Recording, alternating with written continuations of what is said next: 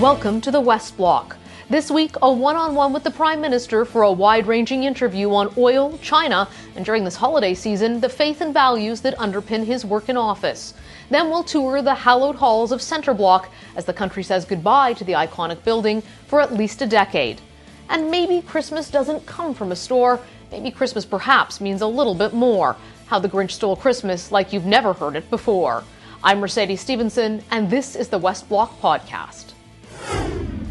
Well, 2018 has been a year full of political challenges, from the oil crisis in Alberta to immigration and diplomatic spats with China and Saudi Arabia, not to mention deficits. Prime Minister Justin Trudeau is the man who's had to handle it all. As Canada's most powerful politician, he is ultimately accountable. He agreed to sit down with the West Block for a year-end interview, looking at his successes and challenges. Prime Minister, welcome to the West Block. Thank you, Mercedes. You've spoken in this chamber so many times. It looks a little different today. What message do you want to send to Canadians as we head into Christmas and the election in 2019? Oh, just that political debate that happens here, that happens in the West Block that we'll be moving to after Christmas, will continue to be focused on them. We'll be focused on bringing people together and talking about how we try to respond to the big challenges we're facing now and into the future. And the fact that we come together as representatives from every corner of the country to serve and bring forward the concerns of our citizens is one of the extraordinary strengths of Canada. Well, and speaking of concerns of your citizens and big issues, oil, of course, a huge one right now. Your government has announced over $1.6 billion for Alberta, but it's not for more pipelines or for rail cars. I think, first of all, we need to understand how much of a crisis folks in Alberta are going through right now. Families are suffering. This is an extremely difficult time. We know the only real solution for Alberta oil companies and for the industry is to get our resources to new markets other than the United States. That's been something that has been at the top of the industry's wish list for about a decade and a half now, and we think we're getting closer than we ever have before, but there's still a lot of work to do. Why not buy the rail cars that the Alberta government's asking for? Our officials are engaged very much with the Alberta government, and we're looking at that as a possible solution. We've heard from farmers and other folks who are worried about picking one important commodity over another. We know farmers have had challenges with getting their grain to ports on rail. We need to make sure there's no unintended consequences, but we're absolutely looking at how the best solution is. We're working with the Alberta government, and if rail cars end up being the right solution, then we'll be happy to participate. In terms of going forward, you are, of course, running Trans Mountain. It goes to British Columbia. British Columbians say, when Quebec said they didn't want a pipeline, they didn't get a pipeline. When we said we don't want a pipeline, we're having one bought by the federal government forced down our throat. What do you say to British Columbians? Actually, the British Columbian government under Christy Clark was supportive of the Trans Mountain pipeline expansion. There was a change in government, and the government was opposed, but there are also a lot of folks in BC, including Indigenous communities, who understand that it is important for us to get our resources to new markets other than the United States. How serious do you think Western alienation is? I haven't met a lot of Canadians in any part of the country that have ill will towards any other Canadians in any other part of the country. Although Albertans were booing French the other day. I haven't met a lot of Albertans who genuinely wish ill of Quebecers, and I haven't met many Quebecers at all who wish ill of Albertans. I have seen politicians of various stripes in various places trying to foment negative sentiments and play the kinds of divisive cards that we've seen in the past. That's not my job. Is part of this based on votes? Because that's one of the theories. There's only a few seats in Alberta for the Liberal Party, and therefore there's been a reluctance to act. I bought a pipeline because we're looking for more seats. That was the only one for sale at that particular moment. I mean, what do you want me to say? This was the project we needed to move forward in the right way on. It was about to be cancelled by the proponent. One of the big concerns for Canadians this year has been asylum seekers and immigration. Your tweet saying, "Welcome to Canada," is often cited as the reason why these people are pouring across the border. Do you ever regret that tweet? I think, first of all, if people are, in the midst of migration around the world right now, it's not because of a tweet restating almost word for word Canadian policy on refugees, because that's exactly what it was. And certainly if people are fleeing the United States right now or choosing to leave the United States right now, it's not something I said. It is perhaps domestic realities within the political context in the United States that is driving people to move or to make certain decisions. We have made sure that anyone coming to Canada, including through an irregular border crossing like Roxham Road in Quebec, gets a full security screening as soon as they arrive, gets put into our refugee processing system, and will have their file properly analyzed. Are you concerned that this is going to turn Canadians against immigration? Politicians deliberately disseminating falsehoods like the global compact on immigration is a binding attack on our sovereignty. I mean, these are the kinds of things that unfortunately the Conservative Party has chosen to start spreading as information when they know, in fact, that that's patently false. We see a political party going to a place that no mainstream political party in Canada has gone before, which is playing a very, very dangerous game of starting to turn Canadians against immigration when most Canadians know full well that new families coming to their communities, integrating, creating jobs, creating opportunities is part of what is growing and strengthening our economy. China has been a huge issue for your government in recent weeks. Do you believe that China is a national security threat? You know, I think China, as the world's second largest economy and growing, is going to be a place that Canada needs to have a consistent and very carefully thought out policy on. We need to make sure that there is a framework, a predictable level of protections for Canadian businesses and for Canadians when they go to China, when they engage with China, while at the same time we're standing up consistently for the rule of law, whether it's concerns around the South China Sea, whether it's concerns around treatment of Uyghurs in Western China. There are questions that we're always highlighting, and we're very much on those two tracks of engaging substantively in the kinds of values-based issues that Canadians expect and looking for ways to protect and promote Canadian interests. There are 2 Canadians who have been detained in China in the wake of the arrest of the CFO of Huawei here in Canada. A third who's been detained, who Global Affairs is saying it looks like isn't related to that. Have you had a chance to speak with President Xi about the Canadians who've been detained? No, I have not reached out to speak with... Why not?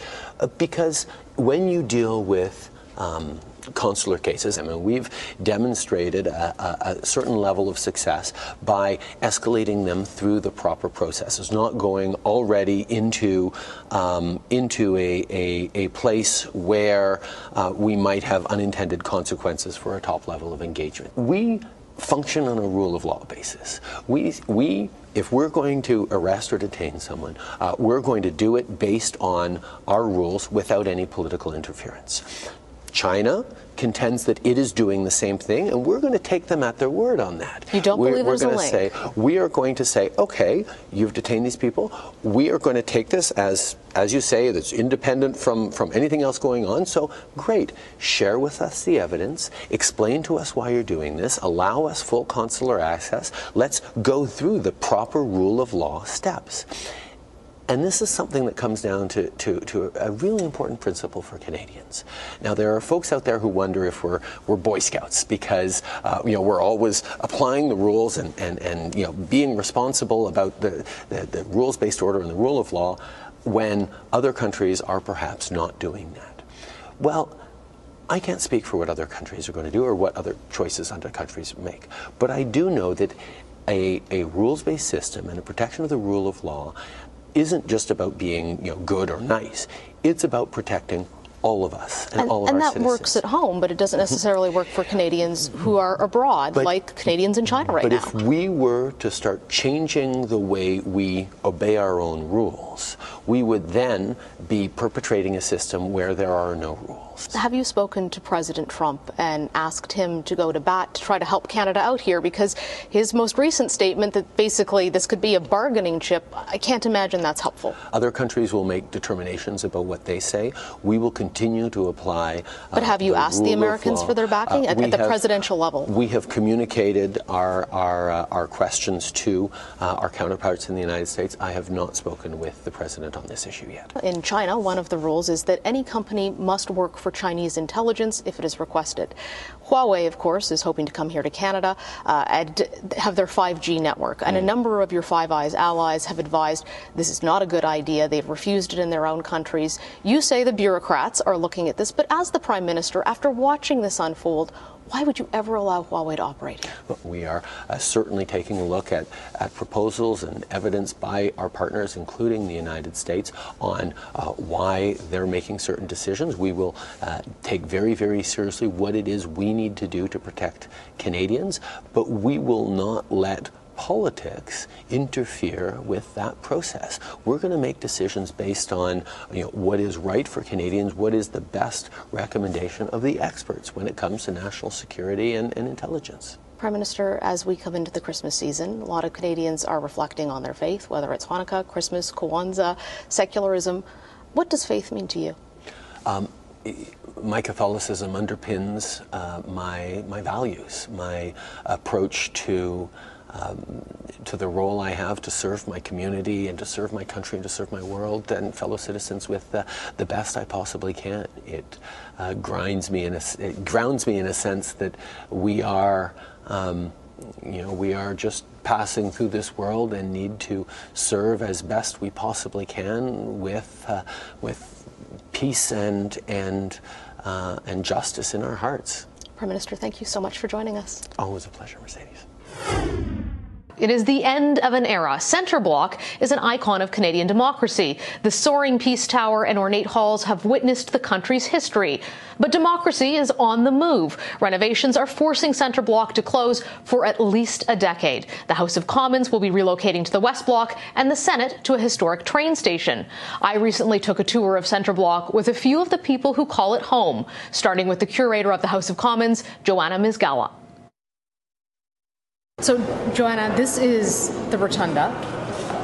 Tell me a little bit about this space. So this is really the main entrance for Centre Block. So what the architect John Pearson wanted people to have a sense of is the depth and breadth of the country. So that's why you see all of the coats of arms for the provinces and territories, and some of the animals and plant life from all across our country, so that members, when they come here, have a sense of where they come from, why they're here, and what they're here to do.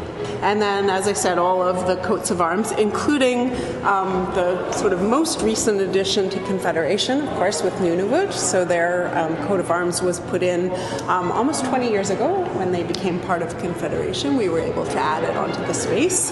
And that's one of the hallmarks of Centre Block as well, that the sculptors are constantly adding to the space so that there's always a layer of the present and looking forward to the future. What was this built from? What are the carvings made out of? This is limestone, and there's this beautiful pattern in the limestone. If you see, it's not a kind of solid stone.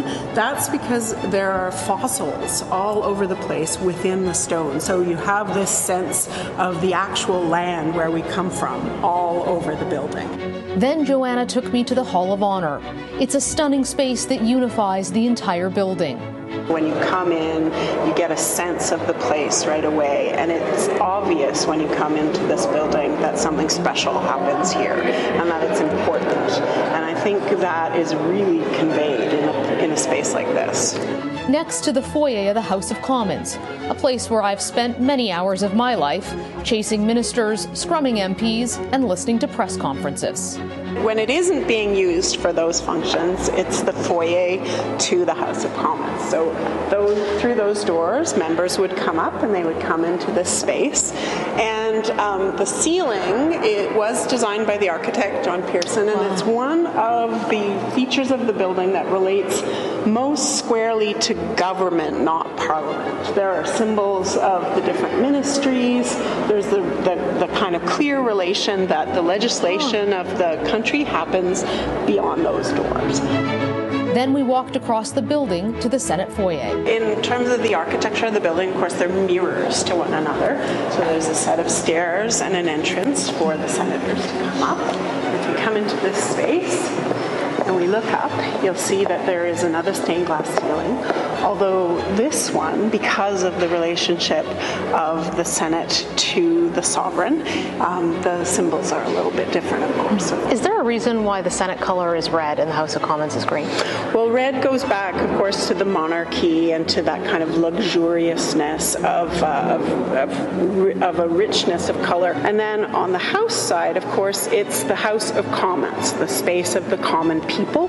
So the green actually relates to kind of the village square and the green lawn of a place where the community would gather for decisions to be made. From the Senate, we visited a sacred spot in the heart of Centre Block, the Memorial Chamber. It contains books of remembrance naming each person who has given their life in service of Canada.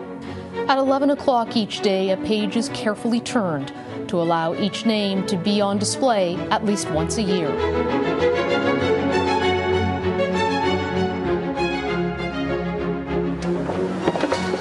From there, we walked over to a place full of stories, where I met the man who loves to tell them, Geoff Regan, the Speaker of the House of Commons. What an incredible office this is. Well, it's kind of shabby, but they make the Speaker use it. Incredible history in this room, too. Tell me a little bit about some of the people who have been here in this room. Well, there's this young fellow over here. Of course, you may recognize him. You might recognize him, who was here on December the 40th, 1941. He comes in as a photographer, a young photographer named Yusuf Karsh. Had his camera set up and a light, and Churchill says, "Why wasn't I told this?" His staff kind of chuckle. He's still in a good mood. He lights up a cigar, and he says to the photographer, "You've got 2 minutes." But Karsh wants to capture the personality of this guy who is the leader of the free world. So he asks Churchill to remove the cigar. He declines to remove his cigar, of course. So Karsh reaches into his bag and pulls out a light meter, and he walks over to Churchill as if he's taking a reading so he can adjust the settings on his camera, and he says, "Forgive me, sir." He grabs the cigar. He walks back to the camera, he takes the picture, and that's the reaction he gets. It becomes perhaps the most famous photographic portrait ever taken. That's incredible. I had no idea that was taken in this office. Exactly. Thank you so much, sir. We said our goodbyes and I headed off to the only original part of the building, the incredible library, where Parliamentary Librarian Heather Lank explained why she thinks the space is so special. When you walk in, it has a completely different feel from the rest of the building.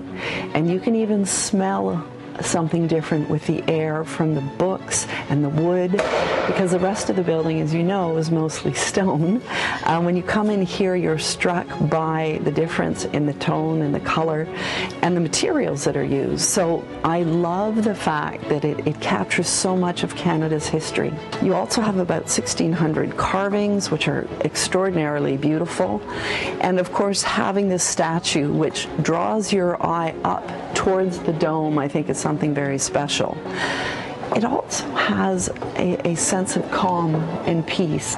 And this is a place where parliamentarians and their staff can come for reflection, concentration, consultation with our staff.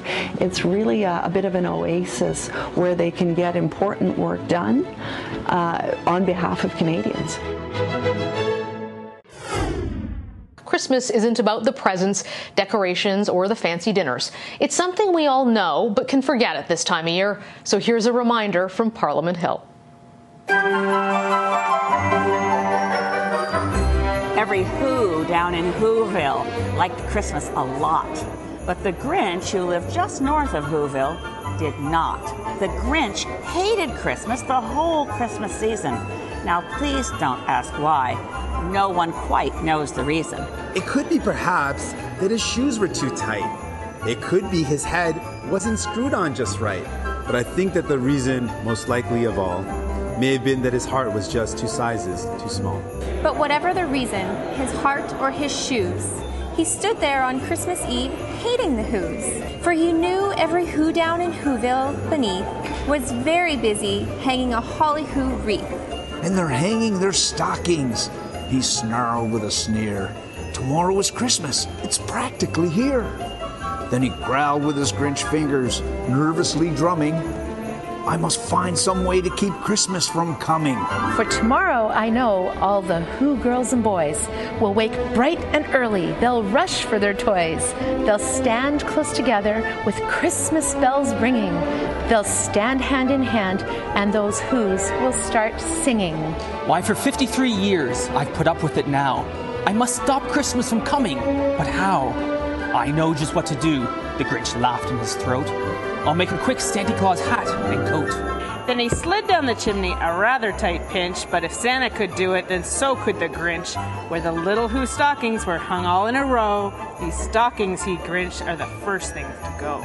Then he slithered and slunched, with a smile most unpleasant, around the whole room, and he took every present. Then 1,000 feet up, the side of Mount Crumpet, he rode with his load to the tip-top to dump it. Pooh-pooh to the Who's, he was grinchily humming. They're finding out now that no Christmas is coming. They're just waking up. I know just what they'll do. Their mouths will hang open in a minute or two. Then Who's down in Whoville will cry, boo-hoo. And he did hear a sound rising over the snow. And it started in low, then it started to grow. But this sound wasn't sad. Why, this sound sounded merry. But it couldn't be so. But it was merry, very. Every Who down in Whoville, the tall and the small, was singing without any presents at all. He hadn't stopped Christmas from coming, it came. Somehow or other, it came just the same. He puzzled and puzzled till his puzzler was sore. Then the Grinch thought of something he hadn't before. Maybe Christmas, he thought, doesn't come from a store. Maybe Christmas perhaps means a little bit more. And what happened then? Well, in Whoville, they say that the Grinch's small heart grew 3 sizes that day. And then the true meaning of Christmas came through.